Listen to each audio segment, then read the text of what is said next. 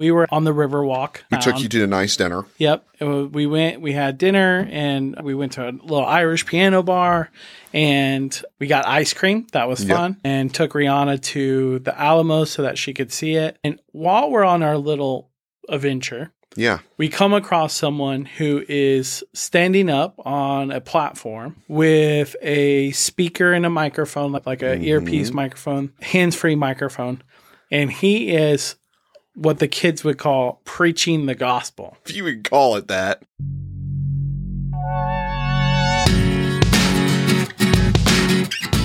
There are over 4,000 recognized religions in the world. Which one are you leaving? Why are you deconverting? Welcome to the Deconversion Podcast, where we explore the experiences and challenges of deconverting from religious faith. We are here to discuss and explore this topic and help you on your journey to living an authentic life. 3, 2, 1. Welcome, everyone. We are back to another episode of the Deconversion Podcast. Yep. Holiday episodes. Yeah, exactly. It's fun. It's fun. The holidays are coming up. We just had our really good friend Rihanna come visit us. We got to have some fun, which is actually going to be a segue into what we're going to talk about. We had an interesting experience. Yeah. We went to the Riverwalk in San Antonio. But we'll get to that. Yeah. We'll get to that. Before we get to that, you came over. We had been at the class all day. We're doing a fitness training class. And we got back and you were like, have you heard the news? And I said, no, I have no idea what you're talking about. And you said, it's actually good news for once. So listener, let me tell you how this goes.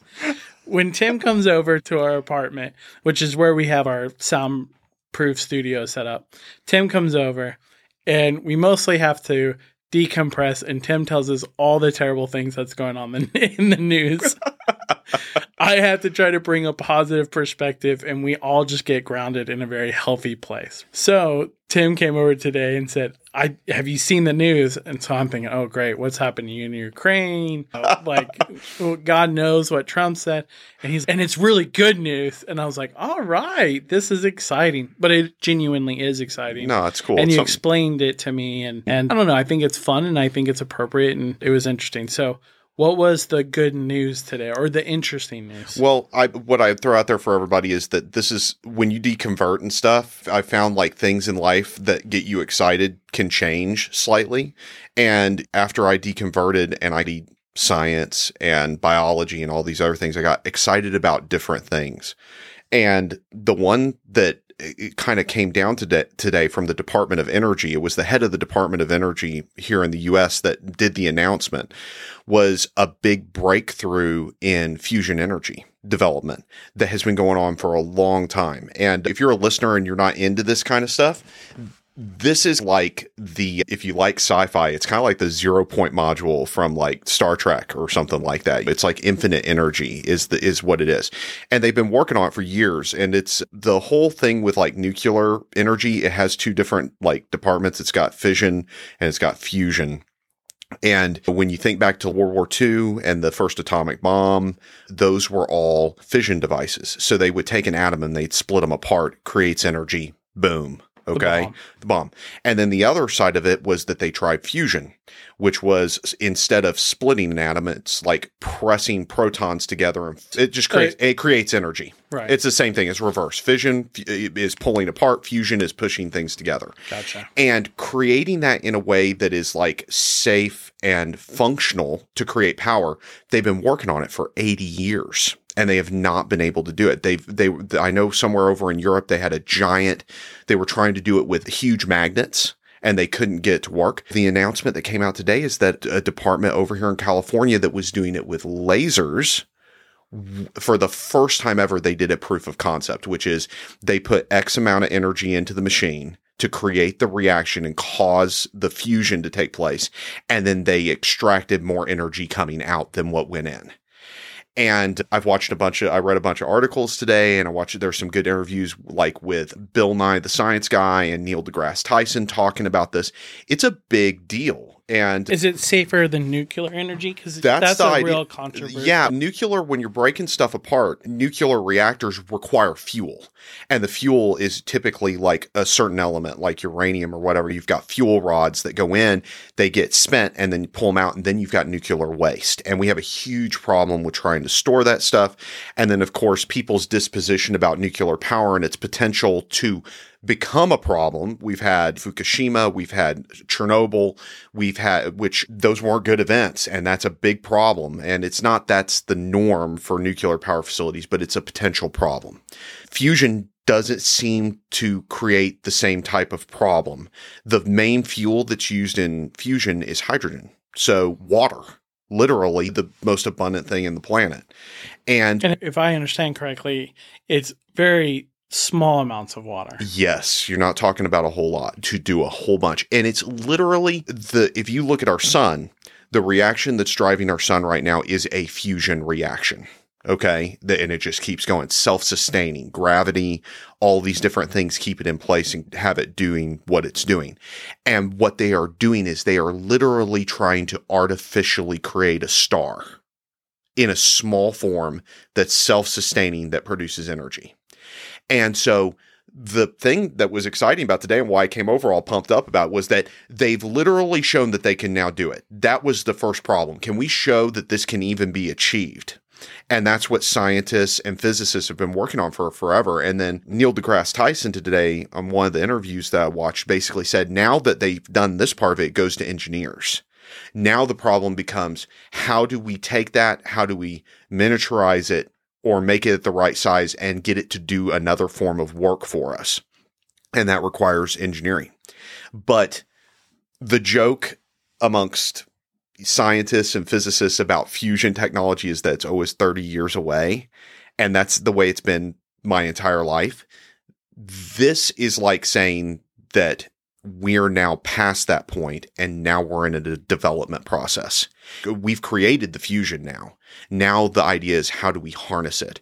And what you and I were talking about before the podcast, and what I thought is exciting, is that it could literally change the world we live in our lifespan, if they find a way of harnessing it properly. Almost like steam power coming into the picture. Yeah, the analogy that Tyson used was saying going from a horse-drawn carriage to a car.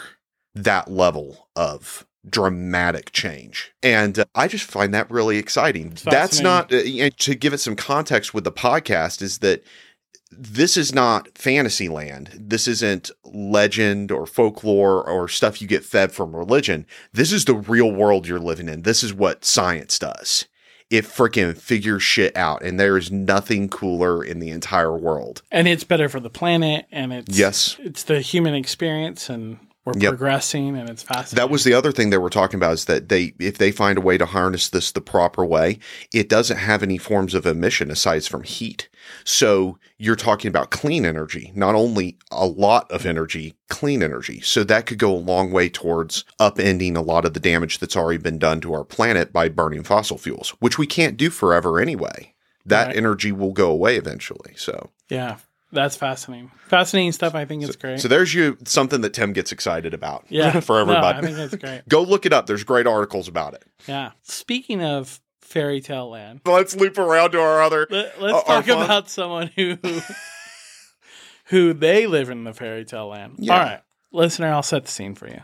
So Tim and his wife Leah, and then me and my wife Francie. It's still kind of weird to call her my wife. Yeah, get over it. It'll go away. And Rihanna, who is Francie's childhood best friend, all went to San Antonio, and we were on the Riverwalk. We took you to a nice dinner. Yep. We had dinner, and we went to a little Irish piano bar, and we got ice cream. That was fun. And took Rihanna to the Alamo so that she could see it. And while we're on our little adventure, we come across someone who is standing up on a platform with a speaker and a microphone, like an earpiece microphone, hands-free microphone. And he is what the kids would call preaching the gospel. If you would call it that. And he's doing it in a very intense and aggressive way. Yes. And so we're walking, and our group, we had a little back and forth on how we were going to navigate it? So Tim's, I'm going to go talk to this guy. That's my initial thought. Yeah. Yeah. And then I said, turn on the cameras. This is going on the deconversion Facebook group for sure. And then it was difficult because we were also on a time frame. We didn't want to stay out too late. We're trying to show our friend around downtown. There were a lot of people. Yeah. And so then we got ice cream. And then we come back. What a rated R night we had. Yeah, and then we right? came back. And then we talked about it again if we should approach it. And so now I just thought it would be a good idea because this is a subject that comes up quite a bit. Are we obligated to say something? Mm-hmm. Should we say something? Is it worth saying anything? And so I just wanted to unpack that. And this was a great little microcosm or example of this issue on a larger scale. Yeah. We ended up talking about it the whole way home. And about when is it time to speak up? We've talked about on here that there is a time to do it and there's a time not to. You know what I mean? Especially when you're navigating close personal relationships. But this is out in public. This is somebody I don't know. So it brought up some other things. Now, spoiler alert, we didn't end up talking to the guy because we ended up walking past him and he was already getting engaged by what to me looked like two gay men who looked like they were pretty well spoken and knew what they were talking about. And then there was a girl there that was really railing into him. Yeah. Aren't you a little old for believing fairy tales or something like that? Yeah. So I got into it. And then I said, we should go back and then we should have a sign that says, is this guy bothering you? Uh-huh. We are having calm two-way conversations about deconversion. No kid. And the reason why I say it that way is because this guy was speaking at people. Yes. In no way, shape, or form was he having a conversation. He was just he was just screaming at people. Yeah. Legitimately. Yeah. Like, you're a sinner. Talking down to them. You're a sinner. You're going to die and go to hell if you don't repent. Jesus is your only way. Yeah. Et cetera, et well, cetera, et cetera. Brought up something really great while we were observing it from a distance, because we were talking about just how there are a lot of Christians in the world that we live around and we see and interact with. Not everyone does what this guy's doing, for one. Yeah. And so you brought up that it's just tacky. Mm-hmm. It's tacky. It's like the equivalent, the analogy you gave me while we were standing out there is, what if I just got a box and started stand up talking about industry codes and restaurant businesses and talking at people like, if you don't take care of your staff, you won't have a good business. Yeah. And just spewing information no one asked for. Just a little plug, speaking of that. So industryvt.com, if any of the listeners know a restaurant owner that's struggling and would like to know more about culture and leadership. Okay. Shameless plug. It's a plug. It's a plug. Oh, yeah. Okay. Yes. So that's industryvt.com, just so you guys know. But I did say, I was like, okay, what would it look like here? Yeah. Okay, there are 4 key questions to answer if your culture is on point. Yeah. Number 1, am I safe here? Number 2, it is, what if I went up there and just as passionately taught my culture and leadership course? Well, yeah. You also said, what if we put Leah on a box and had her talk about photography? Yeah, exactly. At people. Yeah, exactly. Why is that aperture not turned down to 2.8? Do you not want a motion background blur? Anyway, why didn't you frame the bride the right way? You've got the voice to be a street preacher. Oh, I could be a preacher all day long. I want to be a preacher. No, but we tackled that. One, this is tacky. Yeah, and we substituted. We're like, okay, are we being critical of religion, or what if we substitute this with anything else? Yeah, anything else, and it becomes just why would you do that? I get to the psychological component of what kind of individual person does that, because I couldn't do it. And I know plenty of Christians that wouldn't do it. It's like that kind of personality creates a problem for engagement right off the bat, because I think about narcissism, I think about zealotry, and then also one of the reasons we didn't engage wasn't just that he was already engaged. It was that kind of person wants you to fight with him. Yeah. You're not going to change his mind. You're not going to do anything to him. He is prepared to agitate you even to try and make his point and do what he's going to do.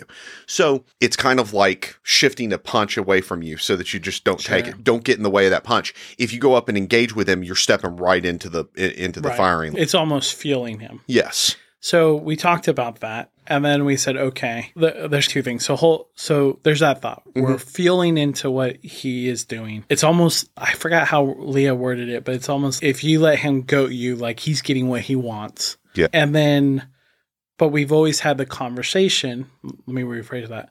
But we've often had the conversation that whenever you engage with someone of that nature, that sometimes it's not about that person listening to you.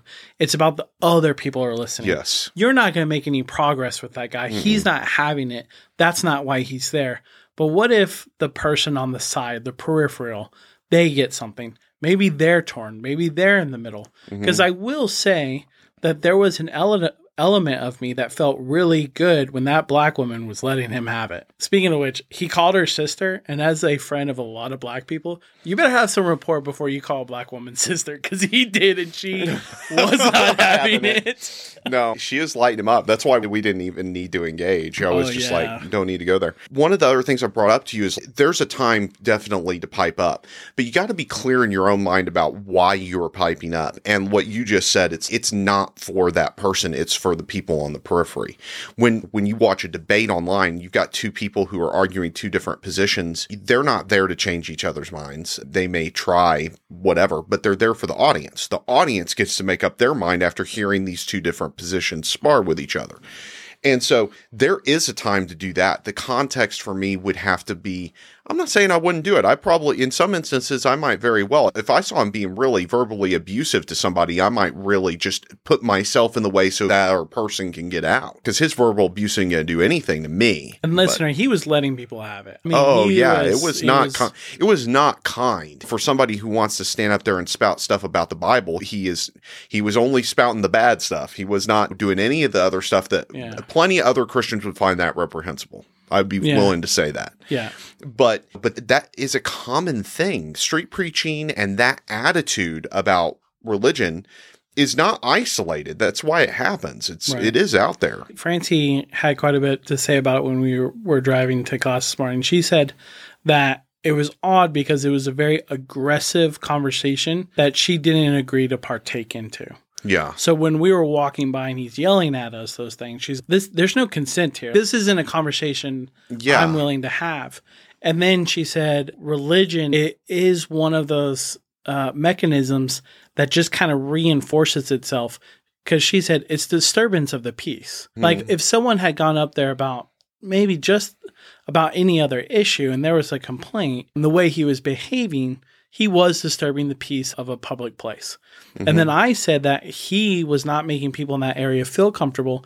And there's business owners that pay a premium rent for foot traffic. And if that foot traffic's not there, then that's disrespectful to the business owner. And so that person he was behaving in an extremely, like you said, narcissistic and selfish way. But let's just say that one of the Riverwalk police officers arrested him. Now he's a martyr. Yeah. Now he was persecuted in the name of Jesus. And then this is a showing of the end times. It's almost like you can't win. It's self-fulfilling prophecy. It's how their brains work. But the thing is, that guy to me, I don't like to think anybody's completely beyond reason, but most people that are at that point, it would take something more dramatic happening to them than me talking to them to get them to shake up their position. Right.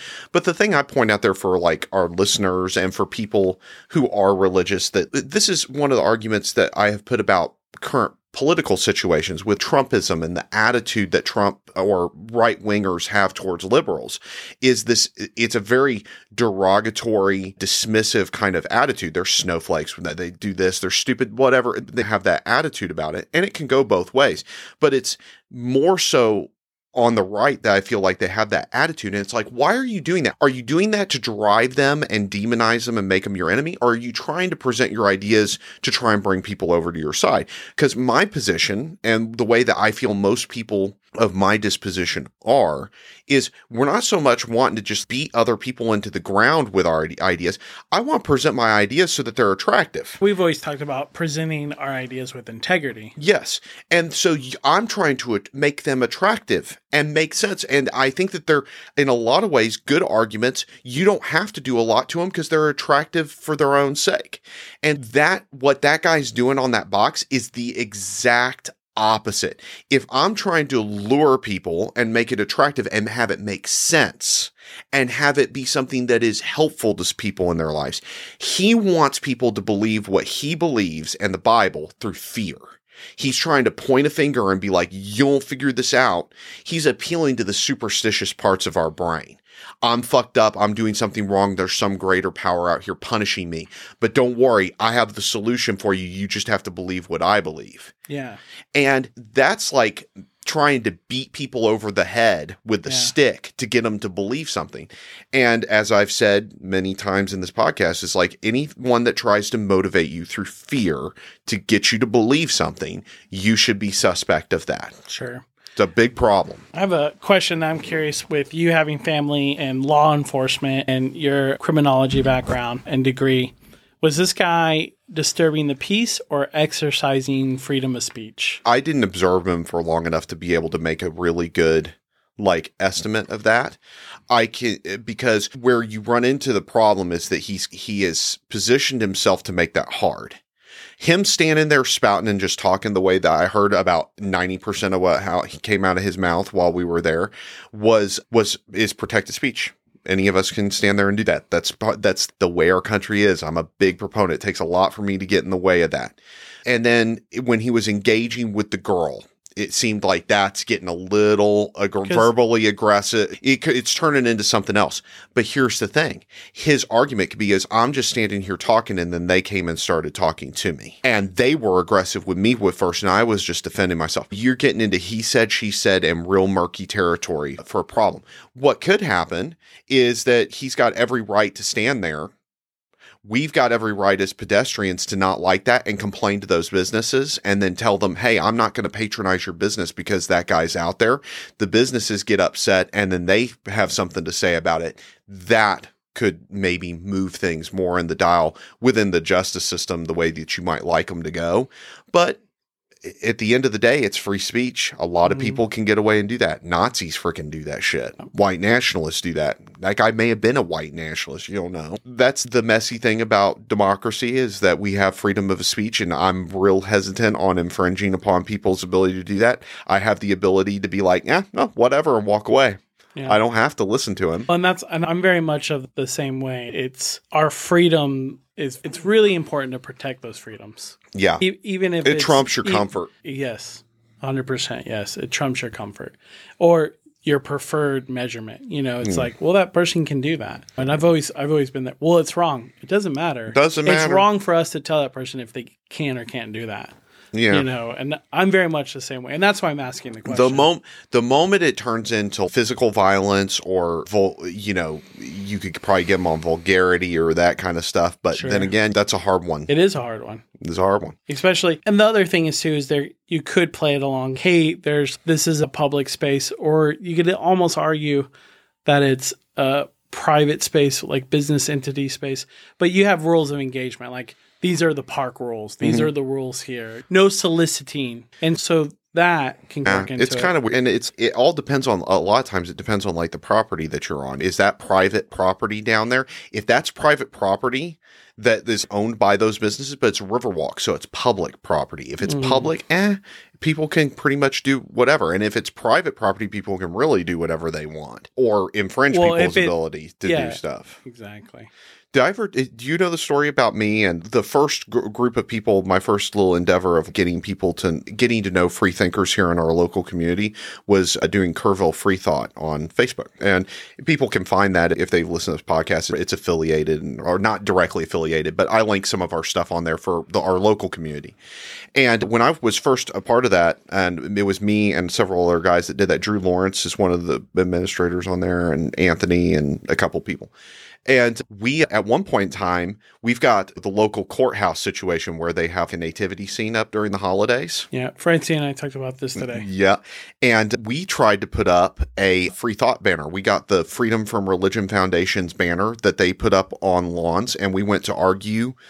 Or we didn't argue, we just requested to put it up. Oh, man. I heard. Did I ever tell you this story? Well, no, because I was around for it. I remember I don't know if I should say his name. Old Dale Way was Dale Way was pissed off. Dale Way is a TBN kind of minister guy, and he lives here in Kerrville. He's a rock star that didn't make it, so he went for the second best. He's a piece of work, man. He is a piece of work. Driving around his bikes and he is the quintessential like snake oil salesman preacher guy.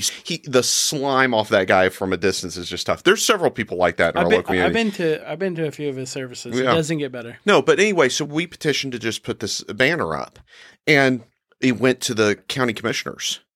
And we went to the first one, and it was not a lot. It hadn't gotten out yet what we were trying to put up. And it was basically just a banner with the founding fathers, and it looked like a nativity scene, but instead of having a baby in the basket, it was the Bill of Rights. And so it's respectable. It's a little tongue in cheek, but what we're arguing about is if you're going to have a religious thing on the property, you should allow any other one. If you want a Buddha up there or Jewish stuff or Muslim, whatever. If you're going to do one, you got to let everybody do it. The church because it's on a government building. Yeah, and the Church of Satan gets into this quite a bit because they're like, oh, we're going to put up a Baphomet statue, and they really argue it. But we were trying to do something that was not abrasive, that was just like this. The second meeting that we went to where we got turned down, we only had one county commissioner vote to petition it. And there were like 4 or 5 of us from Kerrville Free Thought that showed up for that. And there were like 300, there was standing space only, 300, 400 local, mainly Del Way and his church and members and all these people. And they showed up and fell on their swords and were like, we're being persecuted. And this is the stuff that came out of people's mouths at that commissioner's meeting. And there was a guy who said that we don't live in a democracy. We live in a theocracy. And I was like, what are you talking about? It was insane. And the request wasn't for it to be removed. The request was for you to add something else to it. And that was something we were trying to make very clear, because what went out on social media and why I think so many people showed up there to argue with us was that we were trying to take down the nativity scene. We never once asked for that. All we asked was for equal space for us, and it was just a season's greetings message. Okay. And the freaking attitude that came out was insane. Dude, it was insane. Religion's cherry picking, separation of church and state. We want the nativity scene out on the city courthouse, right? Lawn. But we don't want to pay taxes. Yeah. Bonkers. It is bonkers. Oh my god. And my whole thing's, and again, I didn't think it would go through. I knew that the pushback would be crazy. The Freedom from Religion Foundation can only take so many legal lawsuits on that kind of thing, even though I think that they're still like vulnerable to that. But no further action was done. It was just there to put a point on it. And Anthony was on the local news when that went down. I still got a video of it. It was pretty funny. Maybe we just go do this at a bunch of little I don't like that. And then lawsuit heaven. My attitude's changed over the years. That's a very in-your-face kind of way of going after this kind of stuff. And that's why I feel I like this move of, it's not that I don't advocate. I advocate for that kind of thing all the time. I also think it's hilarious because there's no better way to show the double standards of what's going on than kind of stirring the pot. But I don't really search that out anymore. I much prefer to meet the people like I have through this and have conversations and people who are struggling, dealing with this kind of stuff and finding their little niche. I find that's way more rewarding than going out and arguing with Del Way. Yeah, exactly. Well, our main goal is to help people who are leaving religion and navigating that. So we'll stay in our lane. But, man, I could take a big old check, big old lawsuit check. No, I'm shameless that way. No, but to loop around, when I feel I gave a little bit of this other story to you because we were talking about when do you speak up, and I watched a TikTok. I'm not super into TikTok, but I got watches Tim talk all day long. Listener. No, so I found this one, and it was some sort of podcast. And there was a girl that was there, and there was a guy who was identifying as a conservative Muslim man. And they were asking him if he would date a girl from OnlyFans, like a girl who had an OnlyFans account. Just so everyone knows, that's like having a private porn site where you do nude stuff on camera or that kind of thing. And so he basically, I'm a conservative Muslim, and that's not how I handle that at all. If I were to want to marry you or date you, he goes, I wouldn't even talk to you first. He's pointing at the girl in the room with him.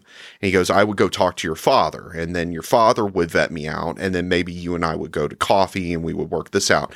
And then I would consult more with your father, and then the girl would consult with the father, and then if everything worked out well, then we would get married, and it would be quick. It wouldn't be slow. It would happen very fast. And he presents this in a very attractive sort of way. And he says, this is all done to like protect your virtue and to do all this stuff. And he spins it in a very kind of like attractive, traditional kind of sense.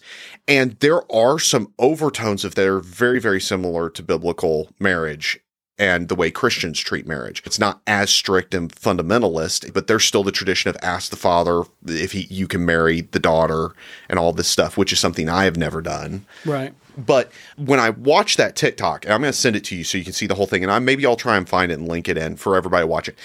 If I'm in a room and someone does that, Tim's going to speak up. It's time to speak up, because that guy basically says this in a room where I see no opposition come at him over it. Okay. And that idea, just like I feel like people who are preaching religious beliefs in front of people, deserves to get called out and be like, well, hold on a second.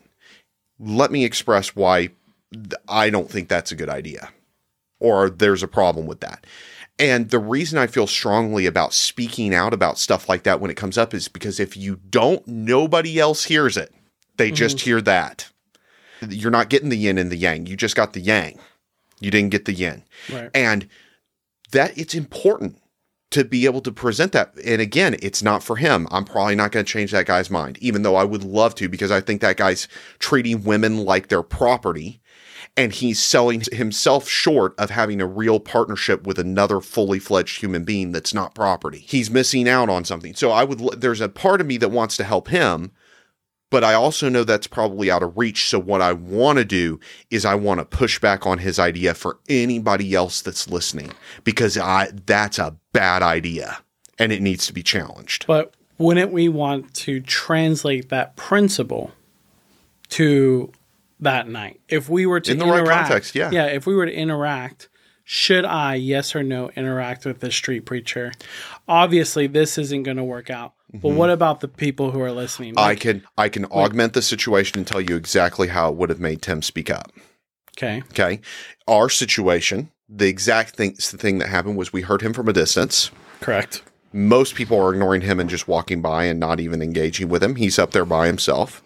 And then when we do walk past him, he is getting engaged by two gay men and the other woman. And so that was all where I was like, I don't want to break into that. I will tell you how I would have spoke up.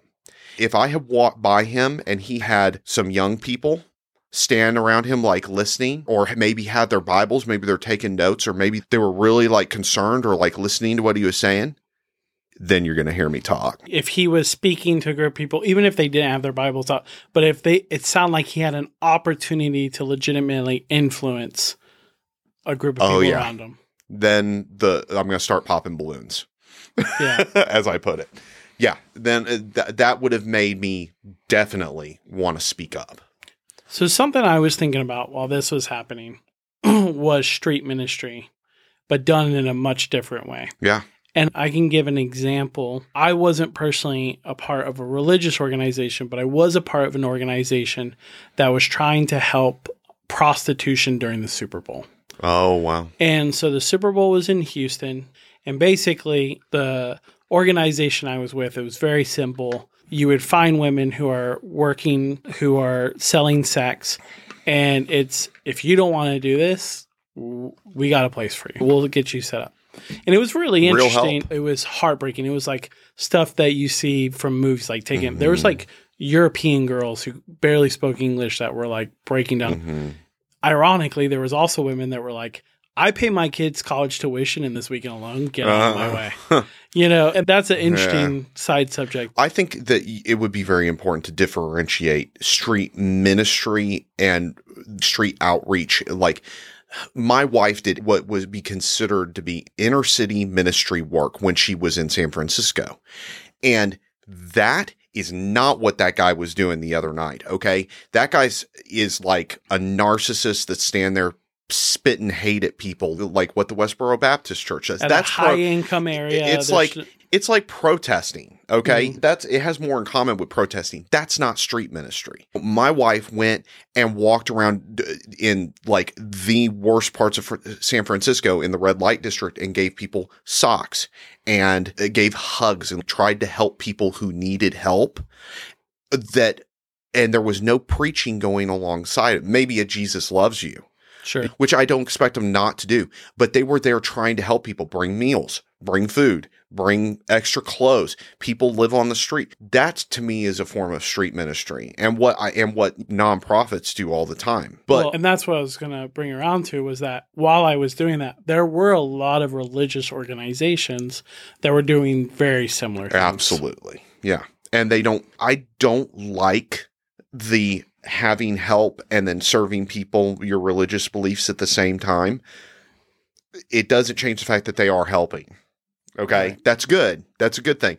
You can do it without having to hand the other thing along. But what this guy is doing and what we encountered is much different than that sort of thing. Yeah, sure. You and I, if we have been walking, let's reverse the scenario. Again, thought experiments, everybody. Always a good thing to do. Let's say we were walking and we were going through a rougher part of San Antonio. I know those areas. Okay. Yeah, I know. That's where you dwell. But anyway, but let's say we were walking down a rougher bit of area and there are a group of people that have a church van parked over next to us and they're handing out socks or food or pre-made meals and they're giving this. Are we going to go give those people a hard time?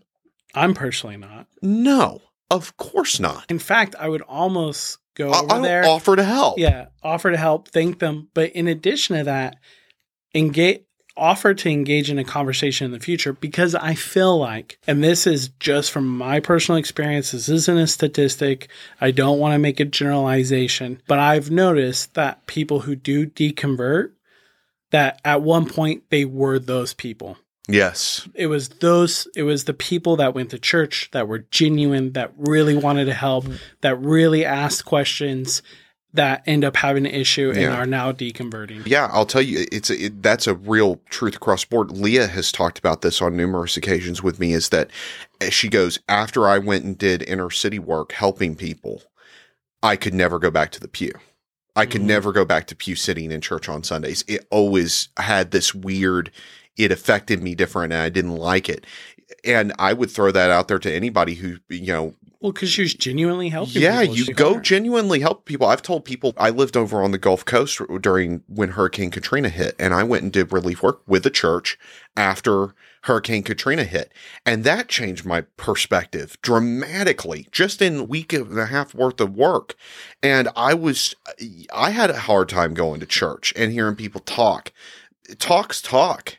You're going to go do something about some of this stuff or not? Yeah. And you and I are all about action. Where do you actionably go and do something about some of this stuff? Yeah, it's tough.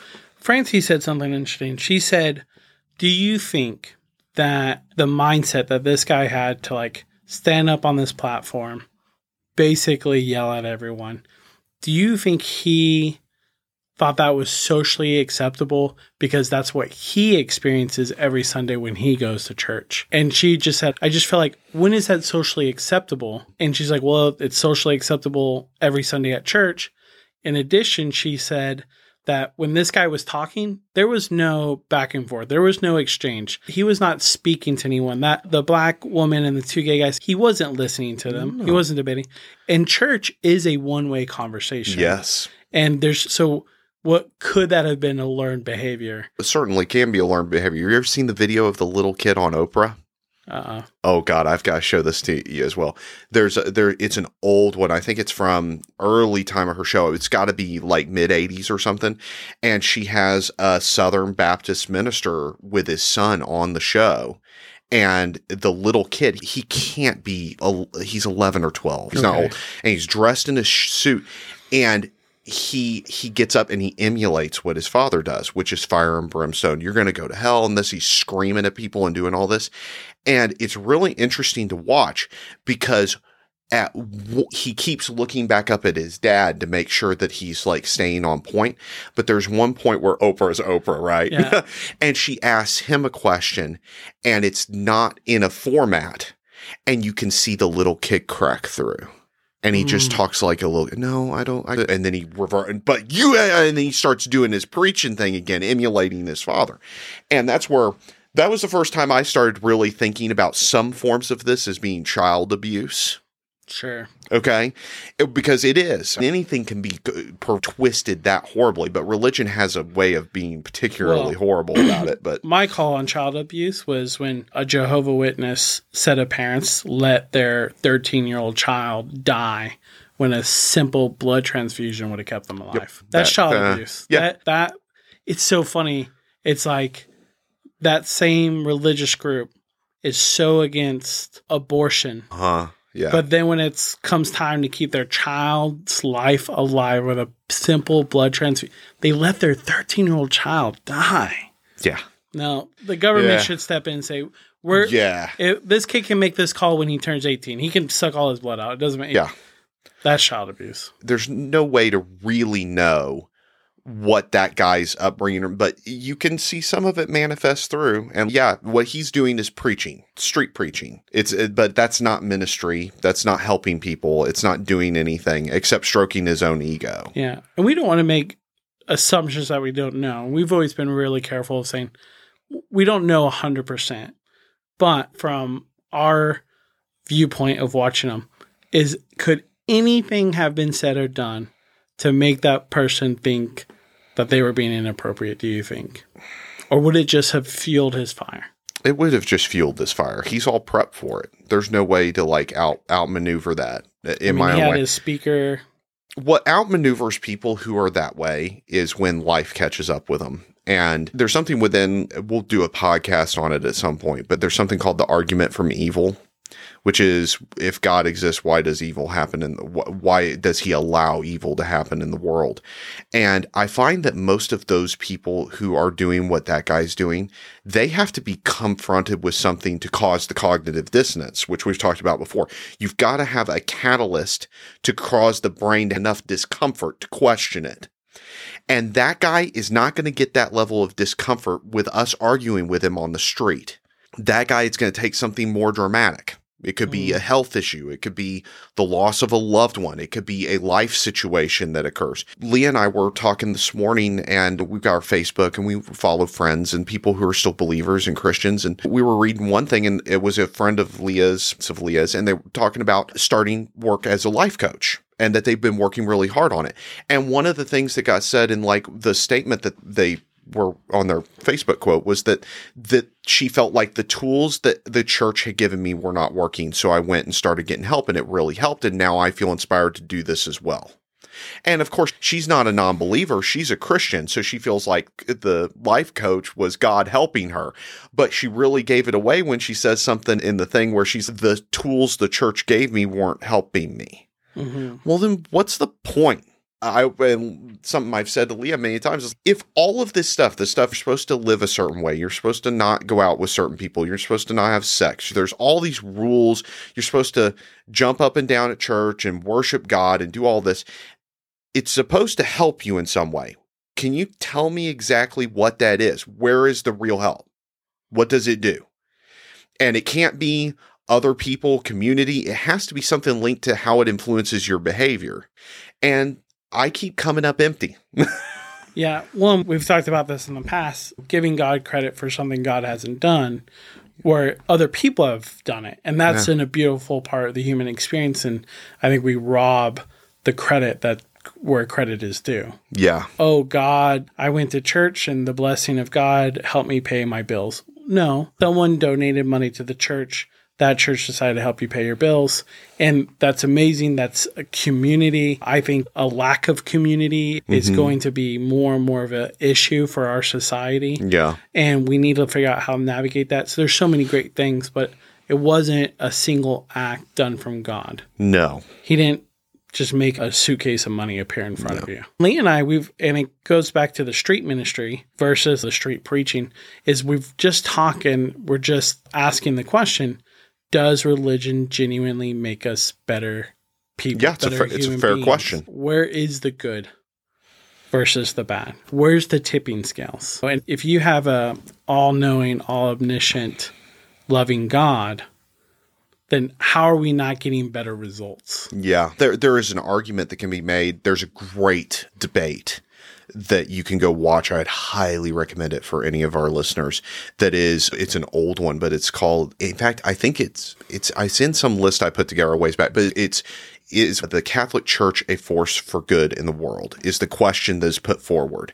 And it was done over in England sometime. And so what you got is it's a debate set up. So you have an audience that's watching, okay? And they all start and they take a preliminary vote on the question. The question is the Catholic Church a force for good in the world? And the vote comes slightly tipped towards no, with a good portion of people saying, I don't know. And then another portion of people saying that it is. Okay. I don't remember the statistics. And then you have the debate. And on one side, you have a bishop and this one lady who are representing the Catholic Church. And then on the other side, you have the actor Stephen Fry, who you may know from V for Vendetta or The Hobbit. He's been in a ton of movies. He was most recently in Sandman, which was great. And he's a gay man. Fantastic. I love that guy. If on my top 10 list of people I would love to meet and have a conversation with. And with him is the legendary Christopher Hitchens. And both sides present their side of the argument. Is the Catholic Church a force for good? And I found the Catholics' argument is, we do charity, so we're good. And they just got completely obliterated by the other side when they talked about anti-contraception stuff going over on in Africa and all the other stuff the Catholic Church has done. And when it's over with, the audience votes again after the debate is over. Did the audience's opinion? It's a great example of showing what a debate is supposed to do. It's supposed to take an audience that may already have an informed opinion or no opinion, and then they get presented these different viewpoints, and then how do they feel afterwards? The Catholic Church gets absolutely demolished in that. I think at the end, it's something like 85% people are like, no, it's not a force for good in the world when it's over with. So that's a great debate to watch. But that argument that comes up, oh, we do charity, so that means that doesn't compensate, guys. Well, anybody can do charity. Listen, the famous drug dealer in Colombia. Yeah, in Colombia. Pablo Escobar. Yeah, Pablo Escobar. Oh, yeah, the people loved him. He did a ton of charity. He was insane. He murdered so many people. And he also had an obsession with like young girls too. The guy's horrible. People loved him because he did charity. And let me tell you, the guy had more GDP than most countries, so he could do lots of charity. Well, they still love him down there in certain neighborhoods, in certain parts. They find him to be. He was Robin Hood to them. And so that's just a great example that just because you do charity does not mean that you are a force for good. Yeah, exactly. Yeah, I listened to something slightly off topic, but it just triggered. We were talking about Neil deGrasse Tyson. Yeah, Neil deGrasse Tyson. And someone asked him if he believed in God. And it was really fascinating because he said that there was a study that was done and that they asked a group of scientists if they had any religious practice. And he said 60% of them did, which is really crazy that there were 60% of people that had practicing religion that were scientists that they never. It's very interesting. But they separated it. It was almost like they completely turned it off. None of the practice and principles from the religion came into their work whatsoever, is what they said. But then he was asked, do you specifically believe in God? And he said, okay, we have to define what God is. But he said, traditionally, most people believe, like Jesus Christ, Yahweh, believe that God is completely all-powerful, okay? Omniscient and all-powerful, can pull the strings in any way, shape, and form. So in the context of it, so God can do whatever God wants to do. At the same time, this same God is all-loving, an all-loving God. And he said, right there, those two things cannot coexist. You cannot have an all-loving God that has unlimited power and is omniscient, because if that all-loving God was all omniscient, there would be no pain. No pain, none of the issues that we have in our society. So he said, by that definition, they can't coexist. Yeah. And obviously he doesn't believe in God, and he elaborates on it. But just on that point alone, do you feel like there's a lot of legitimacy to that? Yeah, I can tell you, just to throw it for everybody, I can hear the argument that goes back is, but God can't because we were sinful, and there'll be some argument, free will, all that kind of stuff. And then he's really not all powerful. But I mean, it just is that simple. It's like if God can't do something because of something we did and because of sin, then he is not all powerful. What if he wanted to just give us the freedom to do it? I think that's a horrible idea. Yeah. And not something... It's a really bad leader. Yeah, it's a bad leader. Something that's all-loving can't do that. Again, you get into the all-loving, all-powerful can't coexist.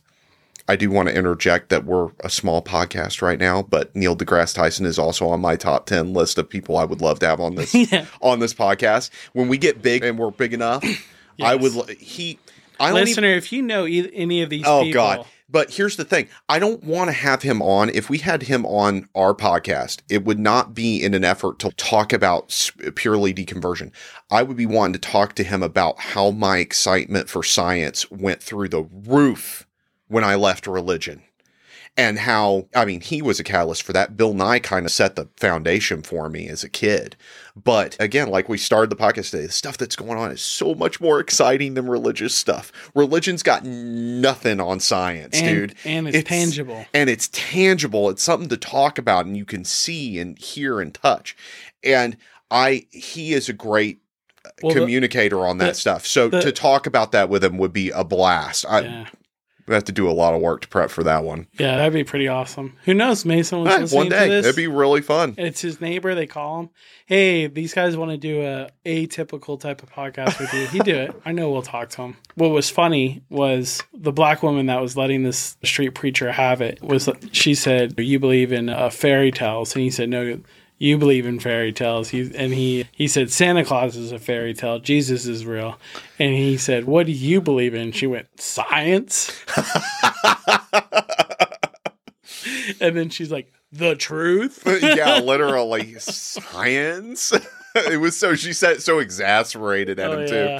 And it's so funny because to me, there's no difference between Santa Claus and Jesus. His whole thing. He is the one believing in a fairy tale. People believe, I don't believe in Santa Claus. But that's really hard I think that's probably one of the hardest things with deconversion from people that I've spoken with is that you have this concept that Jesus is in your life and you have the Holy Spirit.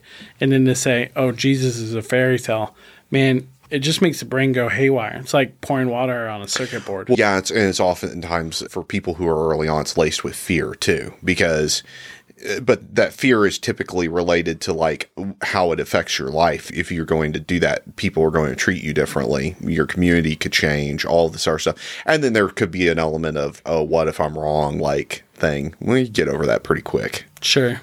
Yeah, absolutely. So next Thursday. Yes. So we went on a Thursday night. Uh-huh. Would we go talk to that guy if we were downtown? I think that we could find more effective avenues for argument than engaging in somebody that's already, to me, that guy is like a landmine that's set there that you're just going to make him worse. What do you think of my idea of having a sign that's next to him that says, if this guy is upsetting you, please listen to the Deconversion Podcast? I think the real trick with somebody like that is... Do you think we would get more views on our podcast? You have to be clever. You need a clever and thoughtful way to take them off. There's the whole thing in Sun Tzu, Art of War. It's go where your enemy is not. Yeah, I got that book right here. Yeah, I know. It's right behind you. So be where your enemy isn't. And never go into the trap. And my favorite one's don't ever interrupt an enemy while they're making a mistake. Guy's making a mistake. He's not driving people to, he's driving people against for the most part. Yeah. And so it's like, you want to be clever. And what you said, standing there next was like, would you like to have a calm, rational conversation about why religion doesn't make any sense anymore and you should just not do this? That would be way more attractive than what he's doing. Right. And it's so something clever about contrast. Maybe we'll go do it. Maybe we could do something that's clever. No, we're not here to argue with you, man. You're cool. Do your thing. You have a right. You have free speech to do this. We're just going to stand here and hold up our sign. Francie said we should get a microphone or have the pocket like set up and pull people that confront them. So people that go and talk to them. If you talk to him, talk to us. We'll make you feel better. And just ask them their opinion. Like, so that woman was obviously disagreed with them. It would be fascinating to pull her and be like, what's your story? Why does this upset? Like, she's just find out what that person's. You know why that would be hard, Isaac? It's because I can see you trying to set up our sound equipment in a busy public place with tons of noise going on around us, and you'd be losing your mind. I'd set up a foam wall. You'd have like a foam wall. We'd have like a quiet room. It's going to look like a glass gazebo that you have to walk into. Me with a good time. I could tell. We could put Christmas lights on it. We could do holiday themed. Yeah, exactly. Our gazebo, like those mall gazebos. That's actually a genius idea. Yeah, I'll have to we should keep that going. That might be a good thing. All right, I'm gonna blend two podcasts together. Okay. My last question for this podcast has to do with two of them put together, right? So we talked about an appropriate time to engage, reasons why. You gave the podcast example of the Muslim conservative having this conversation. We talked about not interacting because that person wasn't influencing anyone. No one was listening to them. They were just walking by. So we're trying to navigate when is it and when is it not appropriate to say something. And then we've talked about family during the holidays. We've also talked in the past about protecting yourself and that you don't have to cross the line and get into it until you feel like you're ready and you have the knowledge and you have the information. But when does it get to a point where you feel like you have to say something? Like, I know my family has different beliefs. You know, I'm going to respect my family's beliefs. I would say for a fair amount, they're respecting my beliefs, but this conversation's come up. How do you navigate that? What would constitute as something where morally we should say something? For me, that is, I would think it's at two particular points. One, if someone's being hurt. If someone's being hurt by what is going on and what the information is, either they're being harmed by the dialogue that's going on right now, like what's happening right in front of me, I interject to stop that from happening. If I ever witnessed some of the stuff that I have heard about, we watched the video where the guy confessed at the front of the church that he had an affair, and then the girl you remember that one? She was like, yeah, I was 16 at the time. And then she doesn't get any support and he gets support. Messed up. My sister has recounted to me a situation where a girl had come back from college pregnant and she had to stand up in front of the church and ask for forgiveness.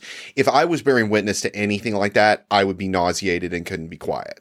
Okay. So someone's being harmed. Someone's being harmed. Which, before you get to the next part, ironically, I was in a family situation dynamic where the religious group were actually the minority with all the family. They were getting attacked pretty hard. Yeah. And I got in there and that's called being a good person. Yeah. Even though I agreed, I felt like it was too much.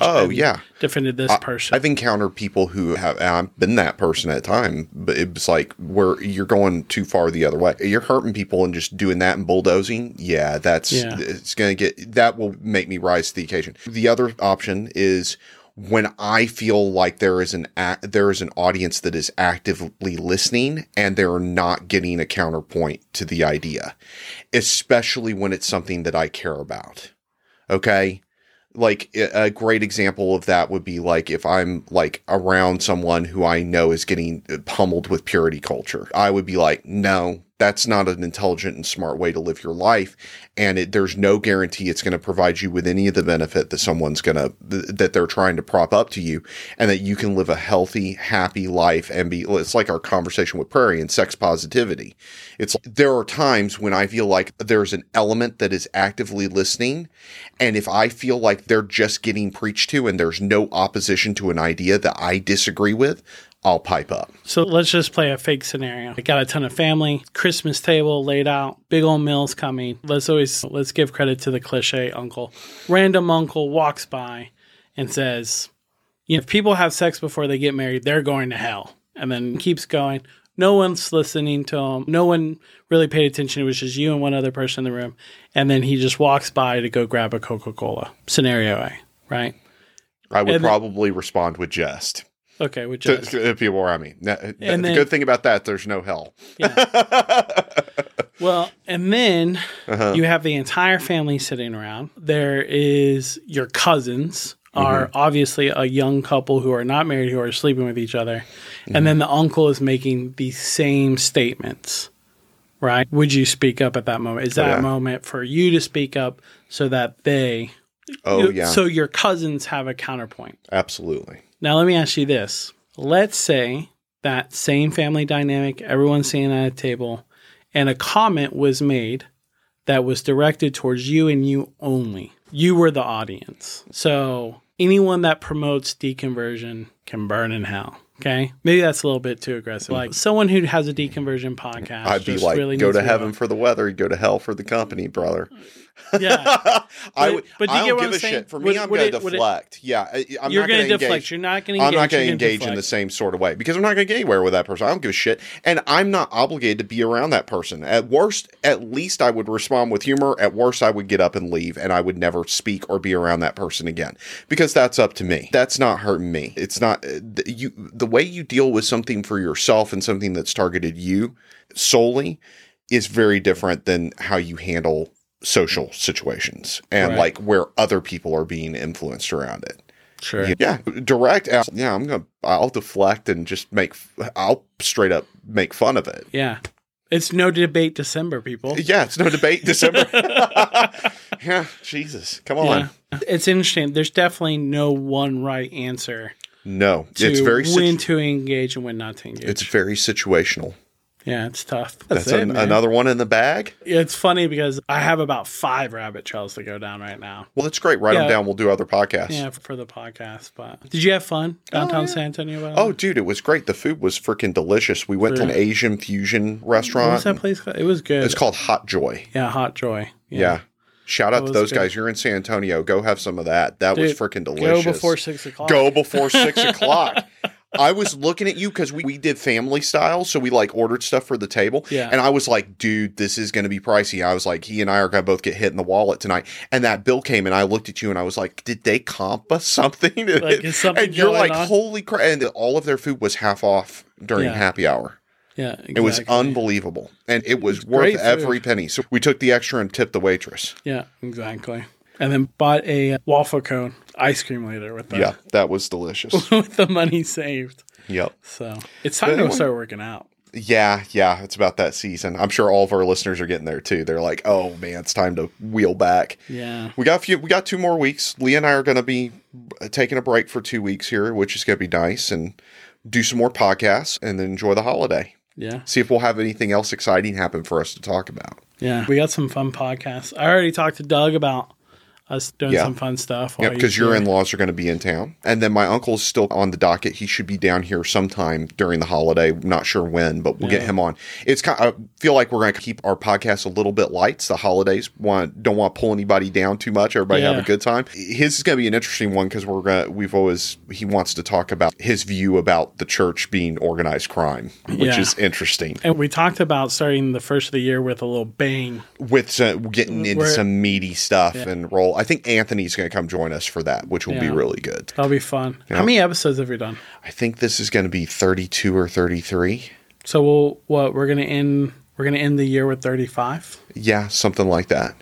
Yeah. And then we're all set to just continue along here, so we'll see what happens. All right. Thank you everyone for listening. Thank you. Have a great night.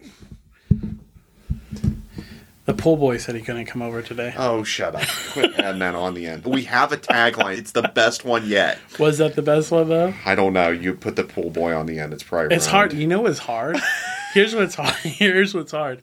Is we say it's the best one yet, but then all our friends and family get offended. If this is the best one, then Prairie's can't be the best one. If this is the best one, then Doug's can't be the best one. We set. So there's we shot ourselves in the foot with that one. Yeah. There's some conflict of interest. You know what? It's the best one yet for this season of life. Okay. Thank you for listening to another episode of the Deconversion Podcast. We're so happy you joined us. Please like, share, and subscribe, and we'll see you on the next episode.